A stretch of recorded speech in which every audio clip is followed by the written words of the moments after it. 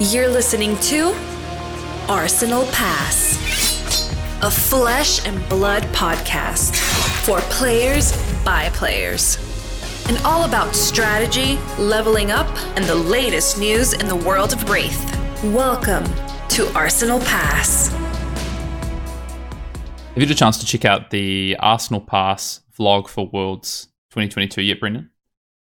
I did. It was very nice. So I have a question for you, though. Would you say it's an upgrade or a downgrade from the PT number 2 vlog? Oh, it's a massive upgrade. Look at all the editing that's gone into that. Our editor Dave put a ton of time and effort into that to make it look so polished. But my actual thing I want to see is, did you watch the whole video? Did you get the Dante Delfico Easter egg at the very end of the video? I don't think so, actually. What was the Dante Delfico? You probably can't tell me. I won't spoil it. You have to go back and watch. So, yes, the Arsenal Pass vlog for the World Championship 2022 is up on the YouTube channel. Go and check it out. Give us a big like and a comment. Let us know what you like about it. Help us out. Push this video up to some big numbers. It's a really great video, I think, and features definitely me and Brendan up to some antics. So welcome back to everyone to episode 87 of Arsenal Pass. I almost said 86. I just feel like every week there's just, it's another episode. It's crazy how that works. Brendan, this week we're doing a bit of some diving into something that we actually do a lot of and play a lot of in this game, but we haven't really broken down before, and that's combo decks. It's something that basically at every event we've ever played, we've played some form of a combo deck or some iteration of a combo deck, but I don't think we've ever really broken it down, how to build these, how to play them, and had taken a look back at what combo decks are in Flesh and Blood. I actually didn't realize that until I read through the notes, and I was like, I guess every single time it has been a combo deck. The least of which being was PT number 2, but we still took the sort of meta deck in the form of Briar and sort of added a bit of a combo into it. Yeah, we're going to talk about that. This idea of combo is you can't package it up into this neat little thing like you can other games, and I think that's why we haven't talked about it as much. Archetypes in Flesh and Blood are really interesting. They don't form a lot of traditional archetypes you see in some other card games because of the uniqueness of the resource system, because of the uniqueness of what cards do in your deck, and the fact that you play cycle to cycle, which is different to a lot of games. Think Magic the Gathering, for instance, where it's about card advantage. So a lot of combo decks can really narrow down to over the course of a game, which is a lot different in Flesh and Blood. But we're going to dive into all those good things. First of all, Brendan, I want to ask you about your week in Flesh and Blood. I know it is kind of the off season. Have you been playing any Flesh and Blood? What's it look like for you? It has been the off season for me. I've been really ramping up my training for this marathon. Oh. Yeah, no, Marvel Snap. There is a new season tomorrow. I did hit Infinite once again this season. No, I play that game very casually. No, I've been running a lot. I'm up to like about 6 to 10 miles pretty much every single day. I'll maybe take 2 days off and do like speed work on those days, but that's quite a big difference for me. Where I was like a month and a half ago, I was at around like 3 miles being the most I could do before I just like vomited or something. So made a lot of progress so far, and it's taken up quite a bit of time, to be honest, because it's pretty hard on my body to ramp up the mileage that much, and it's definitely not recommended, but it's absolutely necessary if I'm going to be prepared in the short amount of time we've allotted. Yeah, crazy. I've been doing a little bit of running, but not to that degree. Training, but have been playing some Flesh and Blood as well. So have played a few. I'm on this, I guess, streak of armories at the moment, just getting to some local armories playing. It's been awesome. Hello, Arsenal Pass listeners. Just a small addendum to this next bit. We're about to talk about Dash and an event that happened in Hong Kong. I accidentally labeled this as an event that happened in Singapore. Please note this is the PTI and Battle Hardened event that happened in Hong Kong weekend before last that we are discussing. Singapore is coming up this weekend. I've been playing a lot of Dash, so planning to do actually a deck tech for the Dash build. I've been playing, just still tweaking, playing around, trying to learn stuff. I think Dash is one of the most interesting heroes in this current format because of the amount of different ways that you can build the hero. I saw that Matt Rogers had posted up a Dash sort of guide on his Fab with Matt sort of series, and very different to how I'm looking at Dash at the moment. I think there's so many different ways you can look at it. And Dash had some more success this past weekend in Singapore. I believe it was a Dash final in the PTI event on the Sunday in Singapore after the Battle Hardened. And Dash really putting up some numbers. I actually have the top 8 from that. I think I will find that once we get into the news, Brendan. But yeah, good week in Flesh and Blood. Why don't we actually just, speaking of, jump straight into the news, because there's a pretty big one on the agenda here, and that's that we know what the next Flesh and Blood set is. Yesterday, as we record, LSS and FabTCG.com did drop the release date and the kind of banner, this banner of what the next set is called Outsiders, Brendan. We're visiting the pits. It's coming out on March 24th. Pre-release is going to be March 17th. And I want to know just kind of initial take on seeing that image. What is that character? Is it a mechanologist? What are we looking at here? I think it's pretty clear that after the success that Magic the Gathering had with their 40K release, we now have Flesh and Blood Warhammer 40K coming out. No, is it a mechanologist? Probably, right? Well, we haven't had a new mech in a long time. My question really is it like a mech / something, right? Another one of these dual classes. The pits is a particularly cool area. I feel like, especially lore-wise, takes us back to like a more of a dark setting. I feel like we've been, sort of a bit of happier settings. I mean, I guess Uprising, there was like this, like the Emperor died or whatever. But before that, we're in Everfest. We're all having a good time. So we're back to the pits, back to sort of the gritty Flesh and Blood that I find a bit more entertaining, to be honest. Yeah, pits is certainly very interesting. Obviously, we know already Cav Dane, Azalea, 2 members of the pits, Arachne. So you might already think, okay, well, are we going to see more assassin support? That's kind of the first thing that kind of pops to my mind. If I had to throw out classes I thought we were going to see based on this, I've heard that this is a 4-hero set. I saw this on Twitter. I believe it came from Deru because of the Ultra Pro.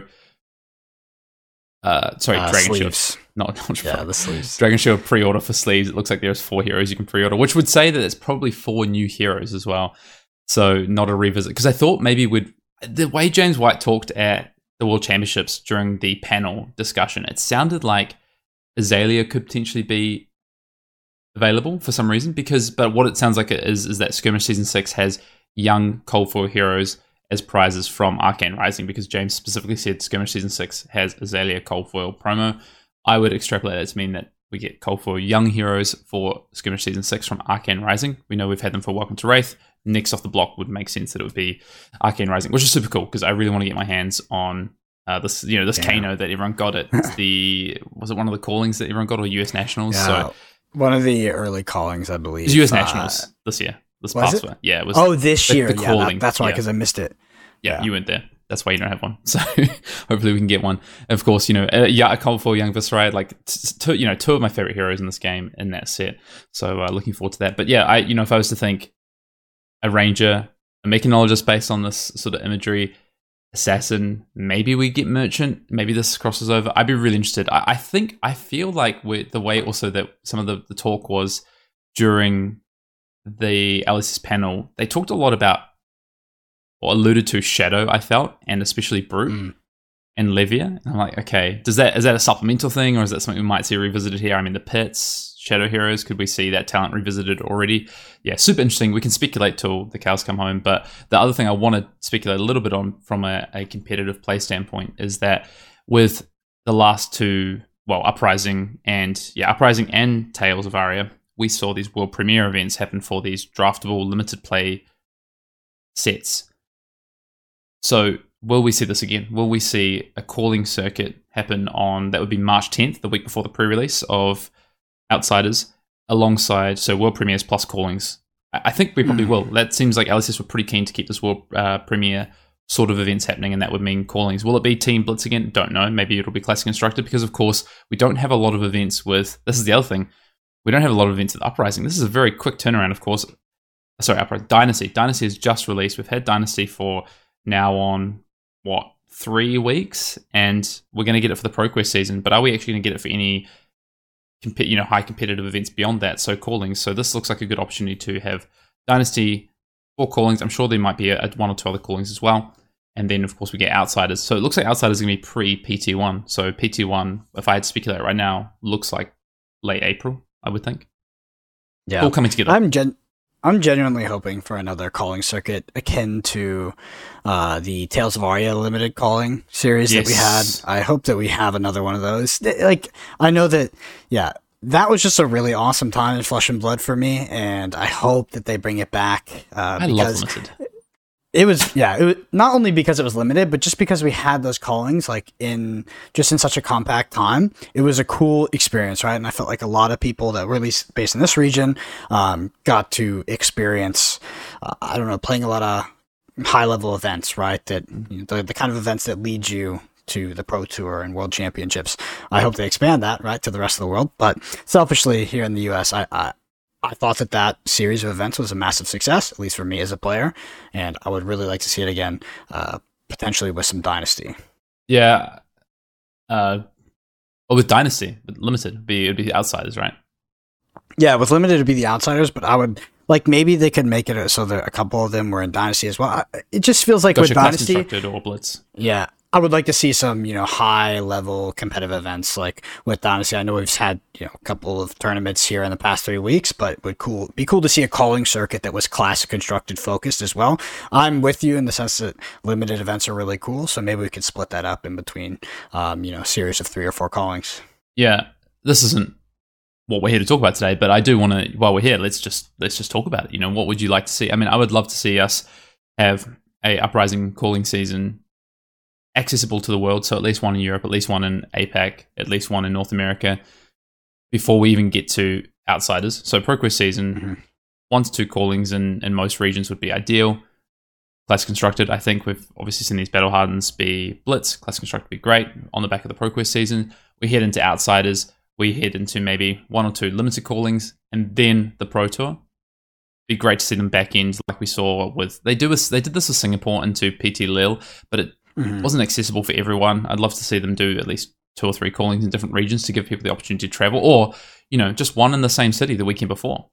Great opportunity to, or even the weekend after, and have that be Outsiders limited, or it depends what the format of the PT is, right? You could speculate about that. Is it going to be a Classic Constructed only? Is it going to be half draft, half Classic Constructed? I know what you would prefer, Brendan. I think we sit on opposite sides there. I would love a 50-50. I want to see draft. I want to play more limited. But we shall see. But yeah, it looks like the only thing we're missing now is some announcements from LSS around timelines and when events are actually taking place, because we can speculate as much as we want, but until... I feel like I've been in that situation before as well. I do hope they announce them soon. Yeah. It's like the story of my life in this game. I hope they announce them soon so that we can make travel plans and get have ample preparation for some of these things, because it is tough, even traveling locally or relatively locally, like for you, Hayden, maybe going back to New Zealand for callings. I want at least 1 to 2 months of notice, and then we can absolutely make it happen, and that'd be great. But if it's if we're boarding on that 3 to 4 weeks, it's gonna be tough. It needs to be, if we don't see announcements prior to Christmas, it's going to be... There's 2 things on my wish list prior to Christmas. It's an ELO update and an announcement of Q1 events, minimum Q1 events up till PT1, I think is what we need. So ELO is so funny right now. That's all. I keep saying that on Twitter. It's like everybody's waiting for the ELO updates. I wonder if they're going to tweak the the back end system at all to be a bit more... Yeah, automated, dynamic. I think is it purely manual at this point, because they have to verify. Yeah, to verify and make sure it's not messed up. That's got to be a nightmare of a task. It's at least semi-manual. They might have scripts they can run, but I think at least some of it is semi-manual. So, but I would like to see what my limited ELO rating is ideally. Anyway, Brendan, Outsiders coming in March. Very quick between sets, but actually when you think about it, it's not that quick. It's just because we don't have a competitive season. We have ProQuest season, but November, December, post the 2022 post release of Dynasty, there's nothing, right, apart from these 3 Battle Hardens we've had. Did talk about at the top of the show that our World Championship 2022 vlog is up. Please go check it out. Give us that support. Really appreciate it. It helps us get the video out to more people with the likes and comments. PT1 in 2023, we just talked about this. So we know it's North America. That has been announced as to where it's going to be in date, yet we're still waiting. ProQuest Season 3 does start on the 14th of January.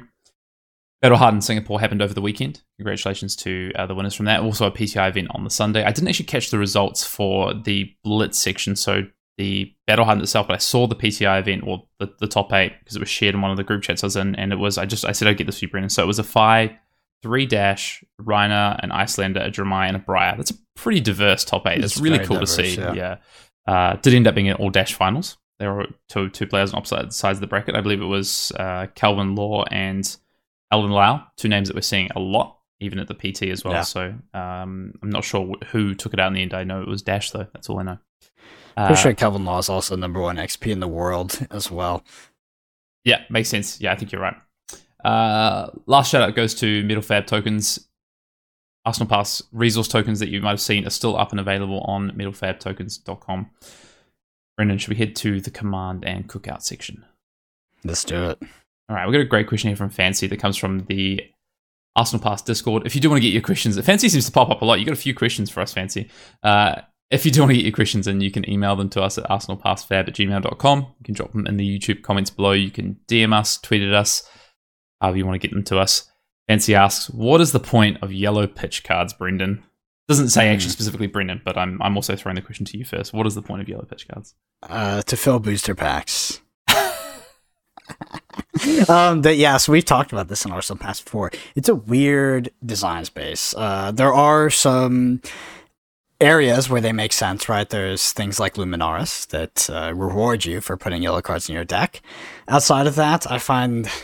outside of the majestic slots and higher rarity slots, I find that yellows are often utilized when the cards are pretty overpowered or pushed. I think of things like Plunder Run, things you would run 9 of, things you could justify running a card that is not red, so it's not your most powerful offensive version of it. It's also not blue, which is not your most powerful resource way of utilizing that card. I don't know. Yellows are an interesting area of Flesh and Blood. In Classic Constructed, I feel like the design of yellow cards has felt more and more funky as we've moved further further in time, like further along in Flesh and Blood as the game has matured. Yellow cards have seemed to I see less and less of them in certain Classic Constructed decks.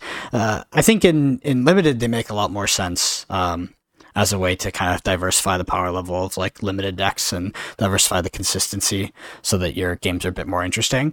But I don't really have a fantastic answer for yellow cards moving forward outside of incentivizations to run yellow cards specifically with things like Luminaris that reward you for doing that. Yeah, when you look at the spectrum of cards and the 3 pitch values. In Flesh and Blood, obviously your reds, your blues, and then your yellows in the middle. Yellows do hold the most awkward spot, like you say. To me, I think there's 2 distinctions. They're designed for Limited and they're designed for Constructed. And they're designed for Limited, like you say, makes a lot of sense. As part of cycles generally. It's ways to, of course, if you say that cards are split, they're not because of Majestics and Rares and solo cycles, but let's say they were split 33% each, reds, yellows, blues. To get to a functional deck, you are probably going to have to play at least a couple of yellows in your deck, right? Even if you're the best draft. Because if, there's 42 cards in the set, but say it's 45 in the other, you'd end up with 15 yellows potentially in your class or generics. So you could, in theory, play no yellows, but let's be honest, you're going to have equipment in there, so that's going to take up some pick slots. You're going to have cards that are last picks that aren't going to be playable, etc. You're going to still end up with some yellows, but that is kind of the balance of like how do you use these yellows. And we've seen this be kind of, I think, at its heightened discussion during Uprising in terms of what Yellow's standpoint is in Limited, and like Yellow's and Wizard, it's did you open the pool that had the Icelander yellows in it or all this kind of stuff. But I do think it has the most interesting sort of element of design when it comes to Limited, like Brendan just said, balancing off the power versus resources. I think that's actually where yellows truly are what they're meant to do. And you saw it in early Flesh and Blood before you had all these other options at red and blue that you could swap in. Now you could get closer to this deck that's just like blues, reds, maybe a few yellows, and the design space for yellows in Classic Constructed or Constructed in general is at the Majestic, rare, above level, right? It's specializations all the time. It's cards that, I think of a card like Sonic Boom, right? It's not a rare, it's not a blue. You'd probably play it at either, but it's at yellow, and it makes sense, right? Lessons in Lava and Kano, Singing Steelblade, these go on, right? Blood Rush Bellows, and these are interesting because I think they allow you to have a card value that's pitchable, and you can set up for a potential Ghost second cycle. But also, the power level is there, and LSS can balance it that way. A lot of these cards, you still play them if they're at red, and had the exact same thing, and you definitely play them at blue. So, I feel like I feel like yellow Majestic cards are often a way of like nerfing or buffing cards in a weird way. Because you know, like some of those cards, like if like Lessons in Lava existed as a blue or Sonic Boom existed as a blue, it would just be too powerful in Wizard because it'd be indistinguishable from a resource card. Also be one of your most powerful offensive cards in terms of its on-hit effect or its like ability they're able to utilize. Thinking about Lessons in Lava on that one. So like a yellow is like a good way to like nerf the card. You could also go red, but potentially red, if you kept the same values, just would be too underpowered on the mathematical spectrum, right? If we talk about the magic number 8. So I feel like yellow at the Majestic or Super slot is sort of a good way to balance cards. It's like a kind of a nerf, but I guess also a buff if you're considering for that card to be red. I think it's fine to have yellows be viable cards for limited and have some play to them in Classic Constructed, and that'd be okay. You know, for yellows in constructed formats to be 10% of the card pool, I think that's okay. I think that's fine. I think that's a balance to the format. And sometimes they're going to be more relevant than that. Brendan talked about Plunder Run at the top of the sort of question.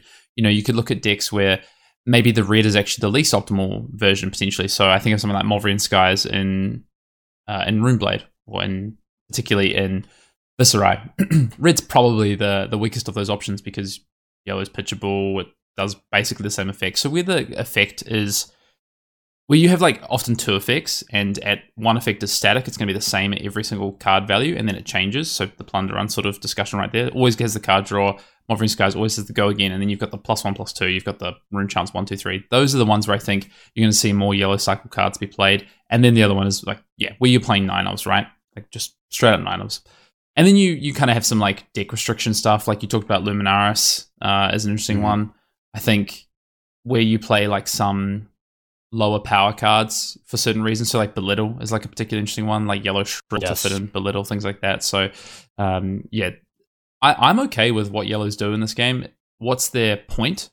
Their point is to balance off resources and power. Does it work out quite the way that maybe James White intended it when he first designed the game? Maybe not, but I still think it works well enough, and yellows are important to the game. So yeah, yellows moving forward. I'm not sure if they are sort of holding up to the original design and the intention that they're meant to have in the game, especially in the constructed formats, as more cards enter the card pool and our decks get more synergistic. But I feel like in Limited, yellows add a bit of variance and dynamic gameplay that make the game more interesting, right? We don't just have decks that are composed of the most powerful, aggressive versions of our cards, as in red cards, and then the most powerful resource and defensive version of our cards, which might be blue cards, right? So yellow adds in sort of this variable, kind of quality of card that you can have in a limited deck, and adds more depth to that sort of gameplay. Yep. Yeah, I agree. Will we see... One thing I don't like, I just want to kind of end on this, is that I don't really love the kind of yellow restrictions to deck building. I think it's I don't think it's that enjoyable. Like, I look at Luminaris, and it's kind of cool, and I don't mind maybe seeing it at some points. I like it when it's a bit more subtle, so I think of, the use of yellow 6s in Brute, like that seems a bit more interesting to me. Is it powerful enough because you are missing out on potential upside of reds or the trade-off of blues? Maybe, and maybe that's part of Brute's problem, but I think that's more interesting than just straight-up deck restrictions. So, or even like, I want to play Belittle, what does that restriction look like? That's more interesting to me. So, we'll see. We'll see.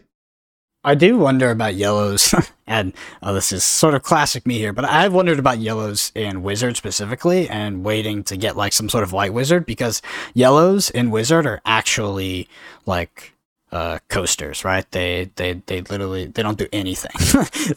You can never justify playing a yellow card. You either play the red version of a card or the blue version. So you mean in cycles? Right? Yeah, in cycle. So like in Wizard, the yellow cycle on a not Majestic and not super rarity, it's just completely useless. So I feel like a Wizard that could utilize those yellow cards would actually be pretty cool, because outside of that, I think that if a Wizard card is yellow, it almost immediately goes in the garbage can at this point. I was going to say, because I was like, Sonic Boom, Lessons in Lava, Tome of Fiendal, I want to have a chat with you. If you're playing just the Majestics, those ones make it. Yeah. Great question there. Again, if you do want to get your questions into the Commander Cookout, please go ahead and submit them. All right, Brendan, we're going to move through onto the main topic of the show, which is combo decks in Flesh and Blood. Combo decks, very interesting concept in Flesh and Blood. It's not something that is easily definable, but if we were to talk about, if I say combo deck to you, Brendan, in Flesh and Blood, what does that mean to you? What's the first thing that comes to mind? So the first thing that comes to mind is Kano, but there's two decks that come to mind, and there's sort of the dichotomy between those two decks that also comes to mind, which is Boltyn. I'm a huge fan of that deck, as everybody knows, but then there's also Kano, right? And how can I like and hate this quote unquote combo? This combo archetype, right? And I think it's because there's quite a big spread between decks that fall under that archetype, right? And they can be quite different. So the first two decks that come to mind for me are Kano and Boltyn. Yeah. What about just general concepts? Like, what does combo mean to you in Flesh and Blood? So I think it usually means that the deck is trying to win the game in a specific way, or at least a very limited number of ways, right? And it's quite consistent in winning the game that way, those ways, right? It's not just going to rarely will the deck randomly win in some sort of mid-range strategy or fatiguing the opponent or something like that. Like, it has quite a linear game plan that's usually centered around a couple of cards or maybe a single card in and of itself. So that's usually how I think I would define combo decks. Yeah, it's usually going to result in a very specific, or at least semi-specific end game or sequence of the game that's going to deal a reasonable chunk of damage in some way, shape, or form. At least that's what we've seen so far with combo decks. So, yes. Use Boltyn, Kano. Both of these are looking for like 30 plus damage turns often. If you're talking about like Wildfire, Kano, OTK Viscera, right? That's a deck that immediately pops to my mind as like a very kind of the epitome of one of the combo decks we've seen in this format. Like, that deck was, in most matchups, majority of matchups, was just like your single focus was like get to a rune chunk count, kill your opponent in one turn. That was like the closest thing I think we've actually seen to a true OTK deck. It was really focused around getting to all the turns led up to a specific point in the game to then execute on a combo. And Boltyn does that to a degree for sure. Boltyn actually pushes a bit of damage during that. Same with Kano, you chip damage. Boltyn is actually setting up, though, using each of the turns to set up cards in your soul that are later used to expend your combo while you're looking to set up other resources like Luminaris and Arsenal, maybe an energy pot on the field, plus your other resources start on the field like Courage of Bladehold. Whereas, you play this Viscera OTK deck from back in the day with Skalada and Sonata being the main point of your combo, and it's like, okay, I need to get to a specific rune chant. Every turn is like trading my life to set up rune chants. So combo looks really different. The other thing that's interesting to me is like this idea of, people call this like OTK decks. That's the interchangeable, I think, with combo and Flesh and Blood, is like these one turn kill OTK decks. But the funny thing is they don't really exist. Like, not many of the combo decks actually kill in one turn. Often they'll chip damage at the start, or they'll do a combo and then chip damage at the end. It's not really a true one turn kill, which I find quite funny, but there is a couple of decks that can genuinely do it. Brainstorm Kano is definitely one of those. Yeah. I mean, the true one turn kills I feel like are the exception rather than the example of those decks. Like, a lot of decks have the capability, but it's not what they do most of the time. No, it's a terminology thing, which I think is important to understand, is that one turn kill, and when people use that term in Flesh and Blood, doesn't actually mean one turn kill. It's referring to a deck that sets up a massive push of damage on one turn, which is kind of what I wanted to talk about a little bit, is that happens because Flesh and Blood is played over cycles, right? So combo decks look quite different to how they do in other games, because it's really hard to amass resources. So you can, have things like energy potions. You have your equipment on the board that can lead to that combo state. Think of like Courage of Bladehold with Boltyn, Skalada before the banning with OTK Viscera, even Stormstriders with Kano, right? Like, there's often combo decks will have some form of resources on the board, because to enable a big damage turn that gets over the kind of, quote unquote average hand, you're going to need extra resources in some way, shape, or form. Now, sometimes that'll just be the specific 5 cards you have and how they combine together. Probably Bloodrush, Bellows, and Claws turns are a good example of that. But even then, Claws are on the table, right? And they're an important part of your combo. Arcbone Strapping, even, there's often you're going to have, or maybe energy potions are important to the combo you're trying to pull off. There's always going to be, often with combo decks, some sort of resource on the table, which is really interesting, I think, when you think about the kind of future design space of potential combo decks in Flesh and Blood. Yeah, the future design space of combo decks in Flesh and Blood is particularly interesting, because I do wonder if a lot of the combo decks that exist in Flesh and Blood exist on purpose or on accident, like if they're intentionally designed, because I think that the play patterns of combo decks are not sort of in the ethos of how most of Flesh and Blood is designed. The game is generally thought of to be interactive, right, and this back and forth between two decks, and combo decks sort of break that tenet by actually doubling down on the non-interaction, right, and just being sort of one side of the board focused. That's a good point. my kind of take is that I think a lot of them, the interactions are on purpose, is the level to which the combo deck executes on purpose by design. I'm not sure that maybe some of these are quite, we've seen bannings, right? So obviously it's probably not quite to the extent that LSS thought it would be, it's even further than that. But I do think that you talked about interaction. The way this game works, a lot of the combo decks you can still interact with to a degree, right? So if I take the Kano combo, for example, right? Wildfire combo, Arcane Barrier, Oasis Respite, Aaron Prayer. Like there is ways to interact with it. Are they commonly seen? Maybe not. Boltyn is an interesting one. Like, what's your ways to interact there? Is it Command and Conquer? Yeah. Armor and defense reactions. It's actually the best way to interact with them, I guess, is probably Channel Lake Frigid or Hypothermia. Oh yeah. Yeah, I think that they're actually like there is a level of interaction to all of them.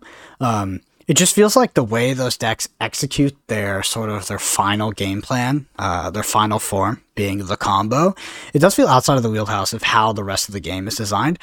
I do think that Boltyn is potentially an exception to that because Boltyn seems intentionally designed around that Lumina combo. It doesn't seem like it's an interaction or an accident of like cards being more powerful than they expected together. It seems like Lumina was actually meant to be played that way almost because of things like Beacon of Victory, where the Wildfire combo just goes so far over the regular math of the game and just its ability to kill the opponent from their literal starting life total of 40 seems like it's like, okay, that's probably not on purpose, and whether they're going to let it exist or let it be banned really comes down to like the consistency of like how that happening, right? Yeah, I think a lot of them are on purpose. And one of the examples I can give of this is that back in my day, back in the boomer days, there was these online events that happened during Arcane Rising, and some of the devs actually played in these. They would like I think James said, "Yep, you guys can go and play in these online events. Like spotlight some of the decks because obviously the game was a lot smaller at that time. There was a lot happening in that world where the game was still growing. It was so much smaller. But I remember Jason Chung playing in one of these events and playing an OTK Viscerai deck before Scalata was printed. This is pre-Crucible of War. So in my eyes, I'm like, okay, they know about this deck. Like he's playing an OTK Viscerai deck before Scalata and Sonata are even around. Like this was on purpose. These were clear upgrades to an archetype that they knew about. So I think these archetypes and when you talk combo, these combo builds are there. I think LSS are pretty aware of them. And I know someone like Jason, he loves combo decks. So I think... let me take you back in time. So we're going to go back in my day, a bit of nostalgia. So the first deck that was almost ever unveiled to the public from Legend Story Studios was actually a freaking combo deck. It was OTK Brute. When Brute was looked at as garbage tier in Classic Constructed by 95 to 98% of the player base, and then they did a little video series and they had this OTK Brute strategy. It was pitch stacking with Barrage beatdowns, but you said back in my day, so it reminded me that was actually like one of the first classic decks that was ever unveiled to the public from Legend Story Studios. Yeah, you can go see that video on YouTube if you go to Fab TCG YouTube channel. It's Jason playing against Kale. Kale's playing Bravo. Jason Chung is playing this quotation marks OTK Rhinar deck. It's a combo Rhinar deck, but where he looks to utilize a lot of like 0-for-4s to push damage and trade damage early on, and then Remembrance back, or he's like Tome of Fendels to gain life and draw cards, and then he ends up setting this in-game stack, like gets energy potions in play, in-game stack of like 5 barrage and beatdowns to just be like no hand, dead. So very traditional kind of, and we're going to talk about this sliding scale sort of aspect. We still see that combo in some degree utilized in Rhinar decks quite often with multiple barrage and beatdowns, but the decks are no longer focused solely around that combo. They are actually they're part of the deck, and that's something I want to talk about next, which is like what are not true combo decks and what is this kind of sliding scale of combo decks? Because aggro decks that beat the curve, Fire, Briar, I think Briar Redline, Briar, Mount Heroic, Briar, Fire with Pouncing Links and Salt the Wounds sort of plans. Those aren't true combo decks. But they do have combos within them, right? They do have these access to these big Force of Nature turns. They have these access to, think of Fire, right? I hit my Out of War and it's a Pouncing Links turn and I get to push above the curve of damage. Sort of, Fire can easily do 30 damage turns, right, with Pouncing Links. Forget about what Stubby Hammers was doing before that. But yeah, well, I was going to ask if that was a combo deck, because that one felt like a combo deck. It was like, when they got rid of Stubby Hammers, it's like, yeah, it's a bit mid-rangey and then it pops off. But when they had freaking Stubby Hammers, it was like turn one, even I mean, I think there was even an excuse sometimes do it on turn 2. It's like as soon as you saw like even iota of the piece, you just went, right? You just did as much damage as possible. Yeah, and that's what I think is interesting. They have combo aspects to them. Are they true combo decks? I guess it depends on how you want to define combo. The way I kind of look at it is like they have combo packages within them. They have these synergistic packages within them to push above the curve of damage to do some big damage at least once in the game. Mount Heroic does that, right? Okay, I Mount Heroic, and then I play out 3 to 4, 0 for 4s, and I'm presenting a 30 damage, 25 plus damage turn. Those sort of things, right? Those are combo aspects. Then I guess the kind of thing after that you have as well is like you have these kind of attrition lock style decks that set up combinations of cards, but they're just like Dash, right? Getting items into play. They're trying to set up engines to be able to do something. Are they a true combo deck? Maybe not in the way you think about it, but they do want to set up combinations of cards and trade their life totals to get to a game state. It's kind of like a lock deck kind of thing, right? They're trying to set up a lock of the game. The Rhinar with Bloodrush Bellows, that's another one, right? Where it's like, we just talked about the Barraging Beatdown package. Like those have these kind of comboistic packages in them to end games and push damage and have this kind of non-interactive damage like you talked about. But the kind of core of them, they aren't generally combo decks. Although there's an exception to this. I remember at the team calling, Brendan, the Rhinar deck that we played at the calling across the two continents was this more combo style Rhinar deck. It focused around, Claws, Bloodrush Bellows, Hardened Crosstrap. I think Hardened Crosstrap might have been banned at that point, and we had to play Barkbone Strapping. I think it was. And then you play your Bloodrush Bellows, you claw, and you end with like a Swing Big or a Bare Fangs to push over 20 damage, and that's maybe closer to combo, and that's kind of why I call it a sliding scale, right? Is like that deck had a massive combo element to it, and often in most matchups you're trying to set up that sort of combo element, but also it wasn't as maybe combo as OTK Viscera, right? Where the whole deck is just a combo. Yeah, definitely. Especially like OTK Viscera, not OTK Viscera, but like combo Viscera and Blitz, that was an interesting combo deck because it wasn't this deck that just tried to build up rune chance and like OTK you, but it was just so freaking powerful that it would end up just killing you. Yeah. I don't even know how what's that a combo? I think that it's a combo. It's Skeladed and used rune chance. It was definitely still, it had a combo in it, but it's okay. This is the transcends definition. Combo into broken. Yeah, it was a bit stupid, really. This is the kind of thing I have, right? I think I would define combo as a scale, and you can be somewhere along that too. I have some sort of combo in my deck. My deck has a lot of there's sort of smaller combos in it.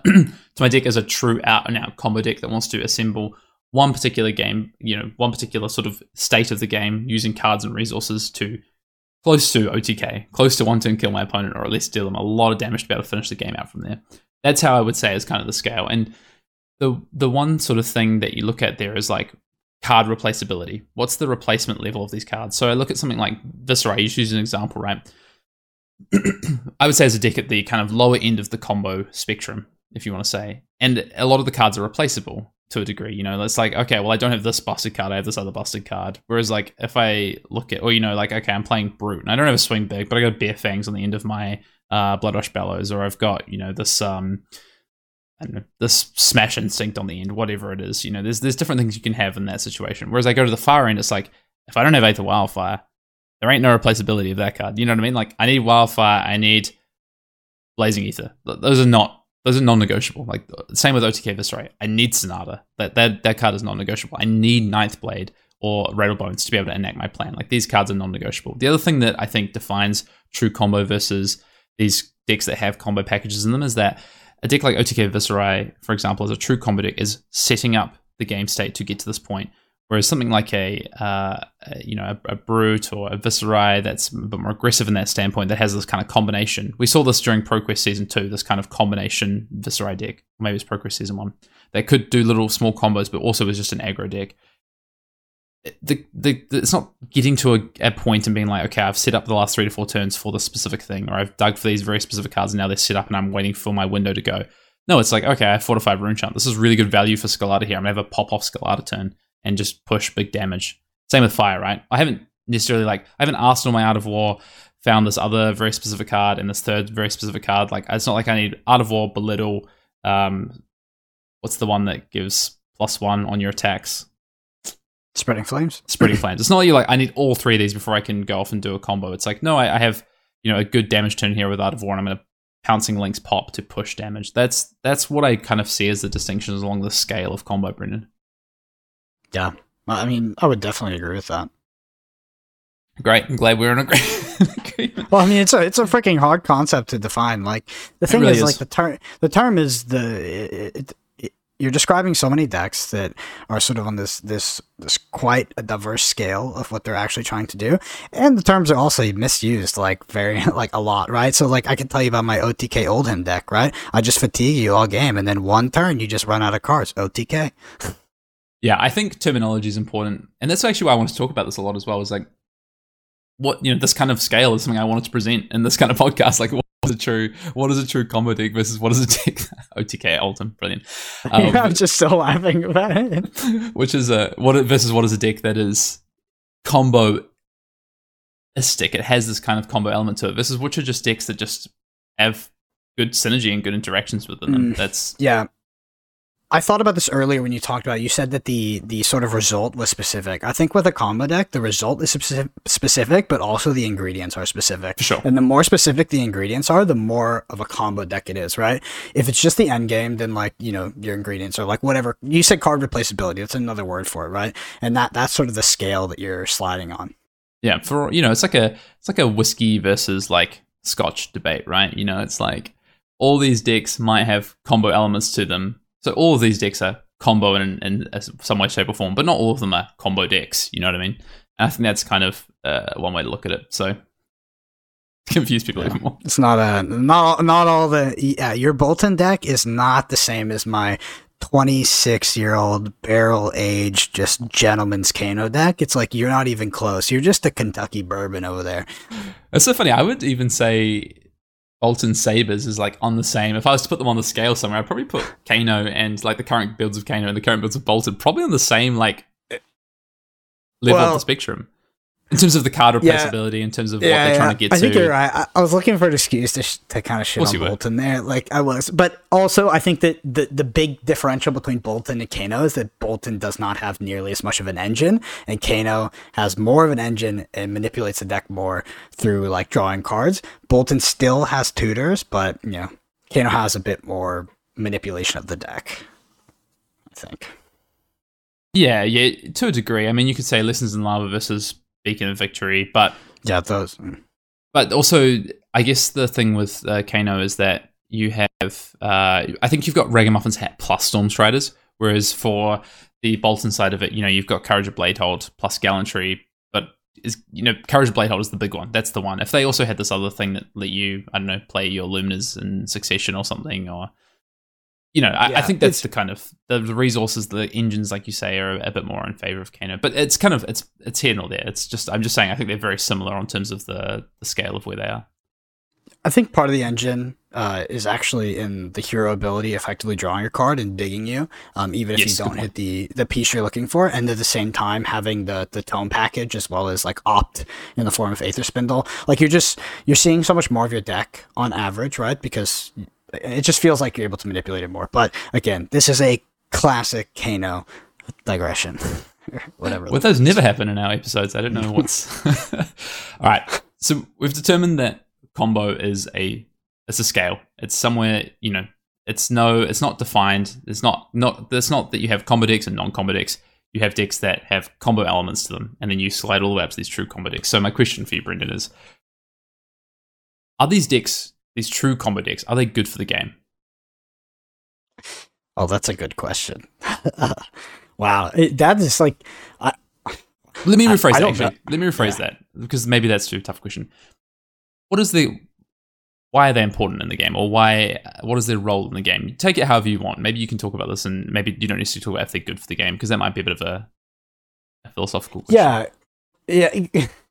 Yeah, because they might be bad for they might be net bad for the game. But I think that, so I'm just going to speak from like a player perspective, and like me as like an individual.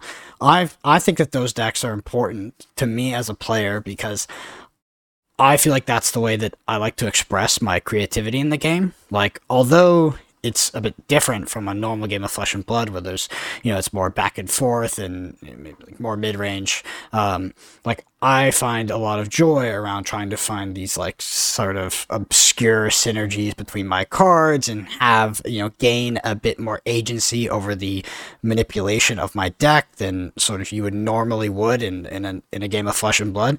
And to me, that's like what I find fun. And it's like effectively like, at least in the version of in the example of Kano, it is a form of solitaire, right? Like, I have fun sort of playing my own game and playing against myself in the context of a 2-player game, right? I find that to be very cerebral and fun for some reason, and all I can say is that for me as a player, that's sort of what sparks joy. And I think that it's really cool that this game offers like your normal mid-range sort of Flesh and Blood game style, very back and forth. We're trading cards, we're defending, we're attacking. But then it has this other extreme where I'm able to play a deck like Kano, which is kind of one-sided. Yeah. I think why they're important to me is the game of Flesh and Blood revolves around turn cycles, right? And if you can break a turn cycle, you gain advantage, right? If you trade up on a turn cycle, and this is, very famously at the moment being talked about with the sort of this Michael Hamilton Icelander deck that's been bubbling up since US Nationals and seeing success with this idea of, you trade up on turn cycles 3 for 8s, you trade up on a traditional 2-card 6 or 7 with a 2-card for 8, things like this.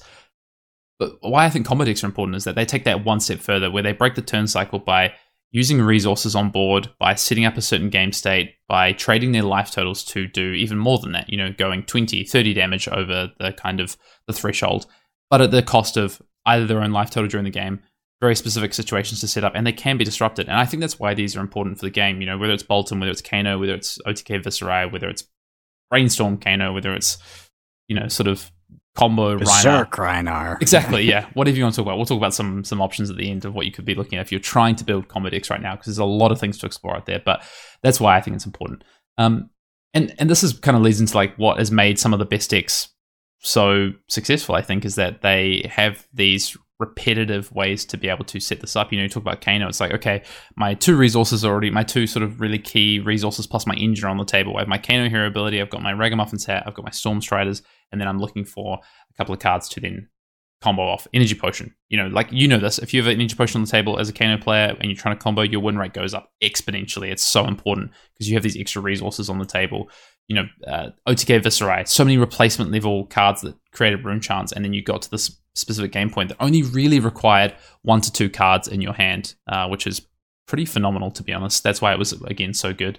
And Bolts and Sabers, as much as you want to talk about it, Brendan, has been successful and has seen repetitive play. One, because I think people find it enjoyable, but because it's like when you assemble this kind of Exodia, like, even if you get to triple Lumina, it's very hard to beat triple Lumina unless you've got some sort of like defensive thing set up or something. Maybe you played an Enchanting Melody the turn before, I don't know. But like, unless it's really hard to beat that. So these decks have found success because of these different elements they have to them. It's so funny because I was thinking about this just when you were talking about that. I think that, and I'm gonna digress a bit, or I'm gonna go off on a tangent here real quick. And I think that the thing that's the least enjoyable about playing a combo deck and the least satisfying is when you're going to combo somebody finally after slogging through this game, and then they just concede. Right, so if you drop triple Lumina, your opponent can just concede. But when you're playing Kano, your opponent never knows. They never know if they're dead. They never know, and that's the best part. Is you always get to play out the entire combo. Some of them do. Some of them just concede. To be honest, but I had once had someone concede to me playing Kano. I had no Blazing Ethers left in my deck. I played my Wildfire and I played my Lessons in Lava, and they were just like, "Oh, I guess I'm dead," and then just like scooped up the cards. I was like, I don't actually have Blazing left in my deck. I have to go get a tome, and like it was just like an armory. I was like, don't concede. I have to go get a tome here and like dig for like more damage. Yeah, it's quite funny.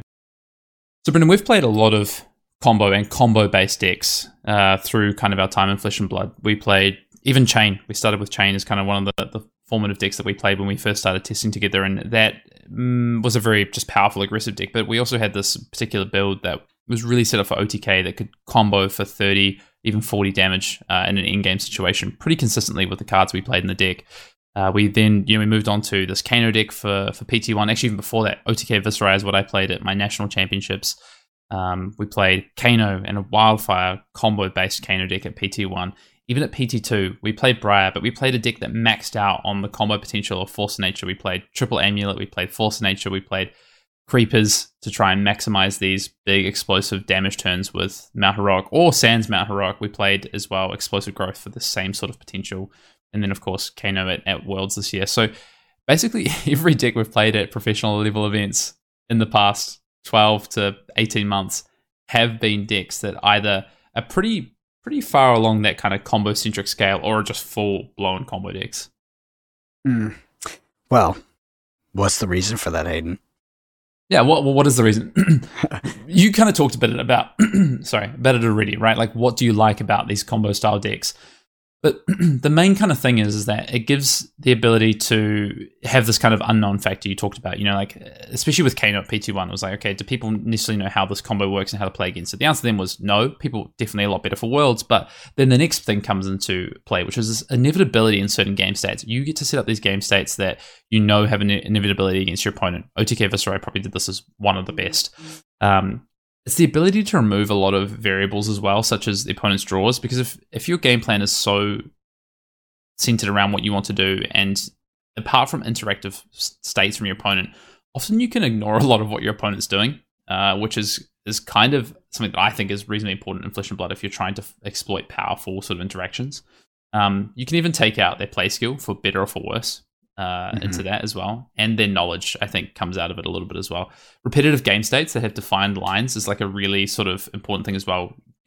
When you combo with this Kano thing, with the sort of Wildfire combo, there's an element, Brendan, where you know exactly how much damage you're going to deal.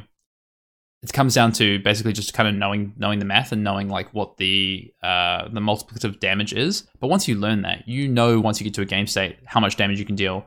You're not sort of pulling cards off the top of your deck to be like, what do I draw next? Is this going to be enough damage? You're like, nope, I've got my pieces together. I know this is 36 damage through my opponent's Arcane Barrier 1 or Arcane Barrier 2, whatever it might be. And this actually was kind of the same with Briar.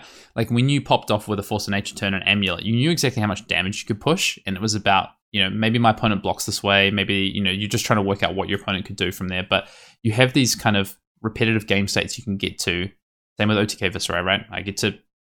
You usually work out, okay, I get to like 14, 15 rune chance. I know I should be able to do approximately this amount of damage based on, my average hit rate in the deck. Once I get to 18, okay, now I'm even this much to hit. You kind of had these like breakpoints in the deck, and these are just repetitive game states that through testing, through tweaking the deck, you can get to, and you have this knowledge, this kind of like power in your pocket of like what you can end up sort of dealing in damage. And I think that's a really big draw to playing these decks, to be honest. Yeah, so I think that in our opinion, and a lot of high-level players and teams and groups, and they would disagree with us, but I think in our opinion, these combo decks are the most unfair thing that you can do in Flesh and Blood, and that's why we opt to bring them to these events, is we do think that it gives us the most edge, and I think that oftentimes, these are arguably not the most powerful decks, and I think that we've chosen less powerful decks occasionally to get this sort of level of non-interactivity, pattern-based gameplay, and what else? I can't think about what else. It's not super easy to explain, right? That's the tough thing. But we just like them. At the end of the, I think the part of it is like we just like it. Like that's what we're drawn to. Like we like having this. Feeling like we broke the game, right? Like feeling like we know something that other people don't, and that we're surprising our opponents consistently, and they have to adapt. Like we understand their game plan. We've played their decks. Their decks are, public. The strategy is known, and then they have to sort of figure out what we've been working on for 3 to 4 months in the course of 50 minutes, and that's pretty overwhelming on the other side of the board. Yeah, a big one I will point out to end on, why these sort of combo stitch decks, they're actually pretty easy to play. You don't have to make as many decisions, and it's less taxing. Once you get to, people go like, "Oh, Kano's such a big brain deck." Yeah, it's not really, to be honest. Like, there's a big learning curve to when you should and shouldn't do stuff, and there's some intuitive things, and there's some understanding of how breakpoints and interactions work with what your opponents can do. But there's a lot of repetitive game states, especially around Wildfire combos, and that's, I think, one of the big draws to these kind of decks is that once you get your head around them, no matter the matchup, because of you're playing quite solo in your game plan, yes, there's some interactions that might come into it, but you are doing a lot of the same things, and that becomes a lot easier to do. And I think that's we're looking for powerful interactions that are consistent. Consistency is really key, I think, in this game. Other people look for that in different ways. You look at someone like a Michael Hamilton. He looks at it through like consistency to up trade on turn cycles. He loves decks like Oldhim and Icelander for this very purpose, right? On the flip side, maybe how we look at it is we look for really powerful interactions that we can consistently exploit at some point during a game. And that's just different ways to look at Flesh and Blood. But I really am glad that we finally did this in a podcast, because I think it's not the easiest sort of thing to break down and discuss, but here it is. We don't even really know why we do it, to be honest. Like, I said, when I read the note, yeah, it's true. Like, when I read the notes, I was like, wow, we really have played this like kind of combo deck every single time. And it's just, I think that for the group of players that we tend to associate ourselves with for all of these tournaments, they tend towards these decks. And Sasha's a big push for that. Like, Sasha just spends a lot of time by himself thinking about wacky combos, which we disproved 95+% of. But then one of them, there's like something there, and then we build on it for months. And it's honestly a very, very rewarding experience to find like a sequence of cards and sort of build an entire game plan and deck around it and just exploit that. Like, it's one of my favorite things to do in the game. Yeah, it's a great point. But even before we had Sasha back on board post his time with LSS, though, we were doing this sort of thing. I think it's something that I really look for, like 2-card interactions a lot. That's one of my favorite things to look at in Flesh and Blood. That's why I always thought Hardened Cross Trap was like ridiculous, because it's just always it's just energy potion that starts in play. Like, that's just kind of nuts. But yeah, anyway, before we end up the show, I want to talk about how to build combo decks and some things that you can focus on when piloting and building combo decks, because I think there's some really important sort of rules. And some of this comes from our time spent working on these kind of decks in Flesh and Blood. Some of it comes from our discussions with players like Sasha who've been involved in our sort of testing and developing these decks. And then the other is actually, there's this article that's quite a seminal sort of article, I think, in Magic the Gathering that talks about combo decks. I think you know this, Brendan. I've already got some notes from this, but it's by Matt Nass and talks about kind of pitfalls to avoid when playing and piloting combo decks. And I've kind of taken some of these and translated them into the Flesh and Blood world, because it doesn't translate directly, but I think there's a lot of things you can take away from this, and some of them are really, really important. They do come across really well. So these are a few things that you can avoid or do to ensure that you can build and pilot your combo decks better. So the first one is, Brendan, don't dilute your deck. I think this is a really big one. So it's pretty self-explanatory, but I think I see this happen a lot in Flesh and Blood. A prime example of this is something like, we've talked about Kano a lot on this. Let's just go back to the well. A Kano Wildfire deck, and then people playing other cards in this deck to try and combo other points of damage or push other points of damage, have different win conditions in the deck. So often a big one with this was like people would play Forked Lightning and Stir the Aether Winds as like additional of ways to do damage. But those don't help your Wildfire combo. Those actually actively detract from your Wildfire combo. You can't play those cards on your Wildfire combo turn. So that is an example of diluting your deck, right? Yeah, what's even worse is like people will be like, oh, maybe I should play a Pauper or two against Prism, which is your bad matchup. It was like it was not a good matchup. But like the Paupers, they actually didn't help you. They made things way worse, because like if you ever whiffed on Kano, you just like immediately lose the freaking game, because it's like 3 to 4 turn. It's like a 3 to 4 turn game, and that's the pinnacle of diluting your deck, is adding a whiff in for Kano, which is like why you would take Eye of Ophidia out. It's like if you think that the margin is low enough and like against an aggressive deck, like you just can't justify playing that card, because you hit it, you lose instantly.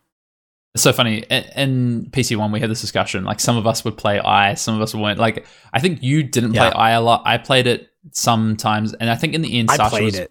No, sorry, you were playing it. Sasha was like not playing it basically majority of the time, and I was like 50-50. So a lot of people like really disagree with this ideology of thinking, and I do think it's fundamentally flawed. But and the reason that's flawed is because there's a whole school of thought that just thinks like you play better cards than your opponent and you have a better deck, like you'll win more often you'll win more games, right? But if you really start to like introspect about playing Eye of Ophidia, like the thing is like you can play it in lower, like you would think you could, like, okay, I can play it in lower stakes, so maybe I can play it later in the Swiss rounds. Maybe not round 1, round 2, where I can maybe get bumped to the Prism bracket if I lose. So maybe I can play Eye of Ophidia, and I could risk hitting it because it gives me like a 2 to 3% edge potentially against like some of these decks. And as I progress through Swiss, I can play Eye of Ophidia up until the end of Swiss. Then I get to top 8. Once I'm in top 8, I'm in an elimination bracket, and if I ever hit Eye of Ophidia, I immediately lose the entire tournament and I'm out. So maybe I have to cut got Ilophidia there.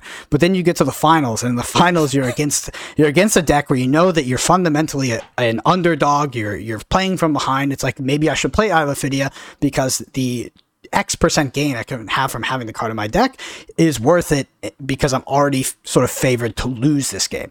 And this sort of thinking is like so sacrilegious to like how some people view card games, and I agree with them, but it's just funny how you can like walk yourself down this sort of this like fallacy of like a rabbit hole of like, when do I and when do I not play I? I do think that in the end the answer is probably never, but yeah, it just gets funky. I played I in every single match at the World Championship, just so you know. But back to combo decks. I want to give a few more examples of this kind of. So that is actually really interesting. But this other idea of like diluting your deck, some other examples are people putting things like pump spells, so like come to fight, things like that, and OTK Viserai or Arcanite Ascendancy in there that just isn't part of the best combo that you can do in OTK Viserai. Playing cards in your Boltyn Sabres deck that maybe are good for the Raiden build if you're in this kind of hybrid, but do not help you for your Boltyn combo. So Command & Conquer is like a classic. It's not a light card. It so it's not charging a card either, and it's a whiff on your combo turn. Non-blood deck cards in your chain deck. Yeah, that was So that's a great segue, because non-chain deck, blood deck cards in your chain deck, there's a spectrum, and this is where it becomes difficult. And this is why I think there's a bit of a don't dilute your deck. Yes, but there's also some kind of caveats to this. Is that where does your deck fall on the spectrum? If it's a hard combo deck, do not dilute your deck. And if you're trying to build a hard combo deck, do not dilute your deck.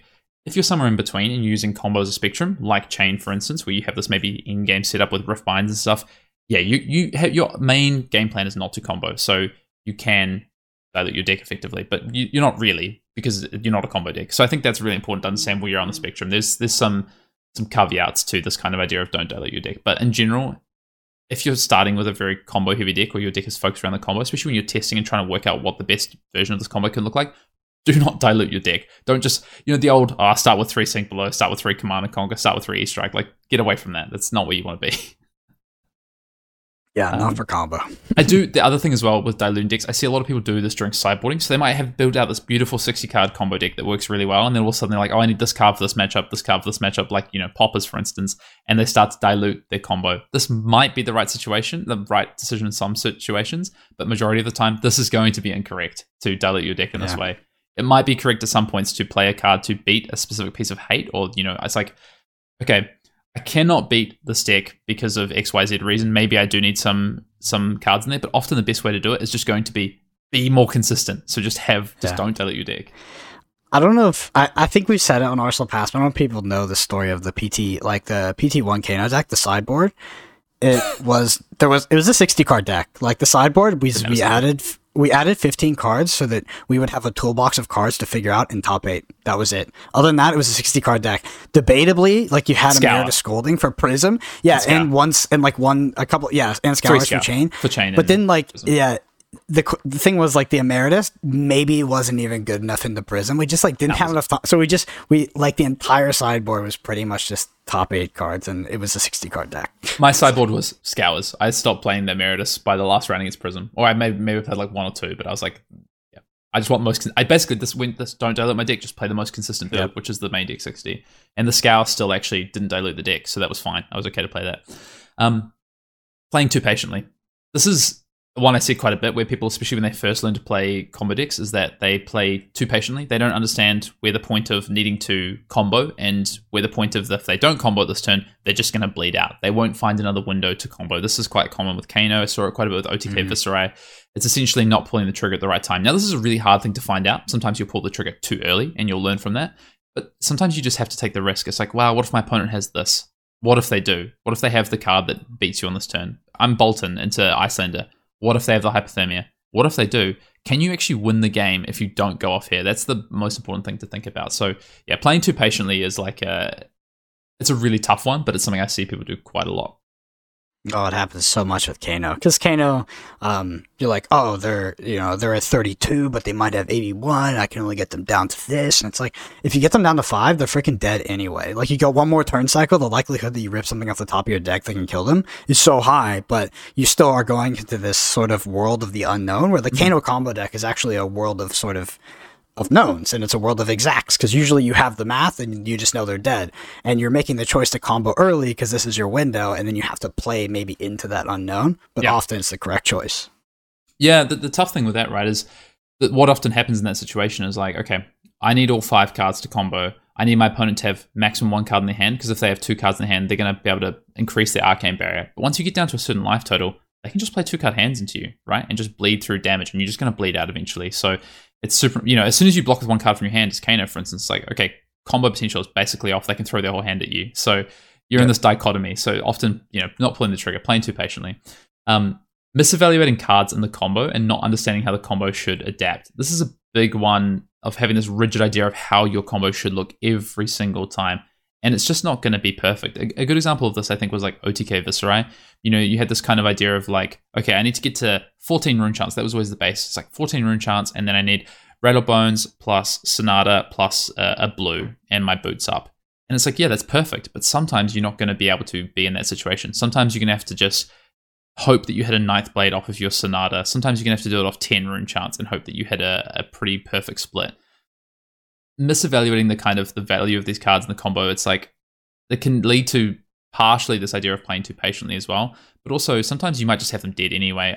I cannot tell you, I've done this twice at freaking Pro Tours where I've missed combo lines that weren't the default line with Kano to miss lethal. To miss lethal. Yeah. I've done it in two Swiss rounds now, at PT1 and at Worlds, where I had the lethal, but I was so focused on the traditional combo line that I actually just missed the lethal that I had with a slightly different addendum to the combo. Yeah, that's honestly one of the most enjoyable things about the Kano deck, is you can always Jesus flip to a win. Like, it's like pretty much always there, is that you could just end up Tome Double Blue, Tome Double Blue, Sonic Boom, like something. There's always like something there, and then people will be so focused on getting the perfect Aether Wildfire combo that they won't take enough risk at sort of a better window, because the variance is higher, and there's like a bit of an unknown with what they could potentially hit. Yeah, I think this happens. Yeah, that's like a play piece. There's also this idea of just evaluate your hand. Especially as life totals start to get a little bit lower. Maybe you're playing a deck that isn't a true 400% combo deck, but it has massive combo elements. Let's use like Rhinar, for instance. Okay, I'm trying to get to this in-game setup where I get to a Bloodrush Bellow plus Claw Swing Big. It's like, okay, my opponent's on like 12, 13 life. I haven't found my Swing Big yet. Take a look at my hand here. Can I actually just kill them anyway? Like you have these kind of really focused, rigid ideas of what the combo should look like.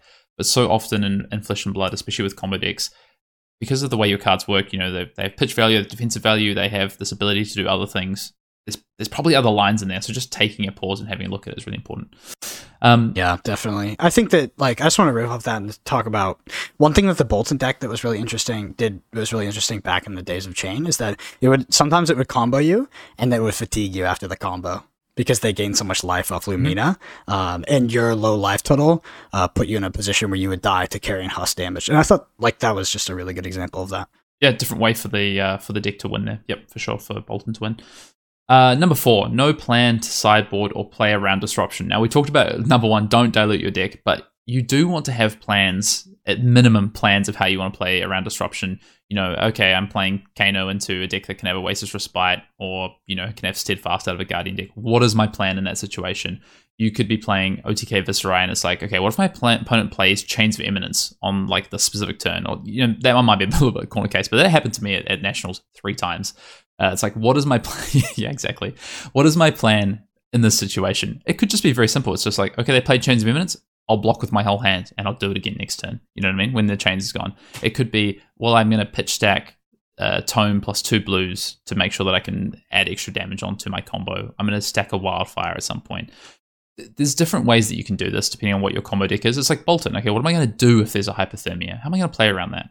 So there's different things you could do. Maybe I'm going to play Imperial Seal. You know what I'm saying? Maybe that's making into my deck to play around Hypothermia. There's different things you can do. And it doesn't necessarily mean that you have to sideboard cards in. It might be that you want to bring in cards to stop the disruption of combo, but a lot of the time it's just going to be having a game plan into what the disruption looks like. Yeah, Chain did this freaking perfectly into Stag. It was like, how do I play out my blood deck cards in a way that exposes my opponent to the most damage possible before they play the snag, and I actually trade up on value once they play the snag. Like, you don't overcommit through the non-attack actions. That was my favorite part about that deck, actually, was the interaction around playing around that specific hate card and that specific tech card and how you navigated it. Exactly. That's actually a fantastic example, and was really fun to do as well. I really enjoyed doing that. The other one is just like a card like Command & Conquer. Okay, if I have a protective card in my arsenal that I need for my combo, do I need to be playing around Command & Conquer? And how do I want to play around that card? Like, every combat chain, a card that I'm thinking about is Command & Conquer. Am I always just keeping 2 cards? Can I afford to always keep 2 cards? Or do I just not play around this card? Like, what is my plan? Whether it is to play around it or to not play around it, having a plan is important. So that's kind of it. I want to end out on the show, just talk about a few tips for building combos, kind of reiterating some of the things we've talked about through the show, but there's just a few kind of notes here. Keep it clean, really focused. Like we said, don't dilute your deck, especially to start with. Start at the hard end of a combo scale and then work your way backwards. This is something Sasha does a lot. Did it with the Briar deck for PT2. He started with this ridiculous Blossoming Spellblade. Just like, it had like Mark of Lightning. It had it was just a pure combo deck, and then worked his way backwards. Yeah. You should have seen the freaking Kano deck in the beginning. It was literally just dog blues. Just for the Oracle. Yeah, it was literally just blue cards with the Aether Wildfire, Blazing Aether, Lessons in Lava. No poke, nothing, and it just did it was terrible. But it showed that the combo was possible because that was the only way for the deck to win. So it did technically do it every single time it won the game. And we really got to see the power of it. It was okay. And we went from that super consistent. We did not dilute our deck. We understood the concept. It was how do we walk this back so we have a deck that can actually poke the opponent down and do damage in between? So that, function. Exactly. Yeah. Make sure that what you're working on isn't naturally countered by the meta. You're probably going to waste a lot of time if you are. Maybe it'll be viable in the future, but just, some things are just naturally countered by the meta. Boltyn and Iyslander meta, for instance. Playing Boltyn, yeah. Unfortunately, Kano potentially in some metas that have been, if there's a dash meta, it makes me a lot more worried about playing something like Kano. Maybe where everyone's playing Spell Void too. Be prepared to abandon stuff. If it's not naturally powerful, it's probably not worth pursuing any further. You've probably already hit a brick wall there. Go and look at something else. Maybe there's a seed there and you can transplant that into something else. But if the sort of combination of cards you're looking at the core just naturally isn't powerful, you probably are wasting your time. Think outside the box with cards that could help your plan. There's a card in particular I think that often gets overlooked, Enchanting Melody. There's a card that can often help sort of combos do what they need to do, get you through to turn cycles, stop you from having damage dealt to you on key turns. Start to think outside the box on some of the cards you could use. Look for abusable cards. This is always the place to start. Cards that can break the tenets of the game. And in terms of that, Brendan, where would I look right now? Well, there's a lot of cards on the table I think you could look at. Wildfire, and maybe even evolving something like our Kano deck. Brainstorm and Kano, that's definitely abusable. Berserk, you just talked about before with Brute. Towering Titan, even potentially, that's a card in Guardian that always sits there. Tome of Fiendal is definitely abusable. Arknight Ascendancy, Ninth Blade, Looming Doom, and just Rune Chants in general. Mount Heroic, Force of Nature, Amulet of Earth, something we did at PT2, still there and still abusable. Luminar Ascension, of course. Blossoming Spellblade is still a card that you can definitely abuse. Tri-Shot, 3 of a kind, definitely abusable. And then Hyperdriver and Nitro Mechanoid, not Hyperdriver, sorry, High Octane and Nitro Mechanoid sort of OTK things that you can do. There's some to start with. Yeah. And then there's the Iyslander one, which is just ridiculous. The Frost Hex, the combo, the effectively Frost Hex. Yep. 5 to 6 card combo that just exists in the best value deck that's ever been created. Just it's one of the support blues. It's so freaking good. I know. Yeah, sorry, it kind of just dawned on me. We didn't mention that because the Iyslander deck is such a tempo deck and such a disruption deck, but it just it inherently has this combo potential against people who try to play slow against it. Great example though, people started with the high end of the spectrum, right? They started with this more Frost Hex, and then it came back, like you said, and that is a really good way to find powerful combos that can then go into decks and function, like you talked about before with the Kano deck. The Kano deck started as a out and out 100% combo, no other way to win the game, and then walked backwards down the spectrum a little bit to be the stick that had ways to push damage and deal damage either side of the combo. Every deck did that, actually, that we played. Every deck started out with probably a bit more combo, Blossoming Spellblade, and what we're doing with Exactly. So the Blossoming Spellblade one, that was just like a Creepers deck that was using Briar and Blossoming Spellblade to do some funky stuff, but we walked that back, took the Blossoming combo out, kept the Creepers, the Chain deck. I mean, it was so all in on just, comboing out, but it would lose equity in the mirror and against other aggro decks. So we had to walk that back, and it's like, what's the minimum amount of cards we can have to beat Fatigue, but also still be competitive against these other Chain decks that are have much less blood depth than us. Mm-hmm. Exactly. Yep. Well, that's going to be episode 87, our combo decks in Flesh and Blood. I really enjoyed having this conversation, Brendan, because it's something that we do a lot, but we haven't really sort of broken down into a format for the podcast before. So I'd love to get feedback on what people think. What are some of the combos that you're looking at? What did you think of this podcast? And, did this help you understand combos maybe a bit more, or things that we kind of look at? I do want to shout out that article I talked about earlier. It is over on Channel Fireball by Matt Nass, and it's called 5 Common Mistakes Players Make When Piloting Combo Decks. It is about Magic the Gathering, but so much of this, like we talked about today, used in Flesh and Blood, which I think is super cool. And go out there, enjoy building your combo decks. Brendan, I'm going to throw it over you to plug Fitness Challenge as well before we sign off for pod. Yeah, so y'all know the deal. Awesome Marathon, February 19th. Come meet us there. Marathon available, but also a half marathon 5K. Just an excuse to hang out in person and organize around this community initiative. So check it out.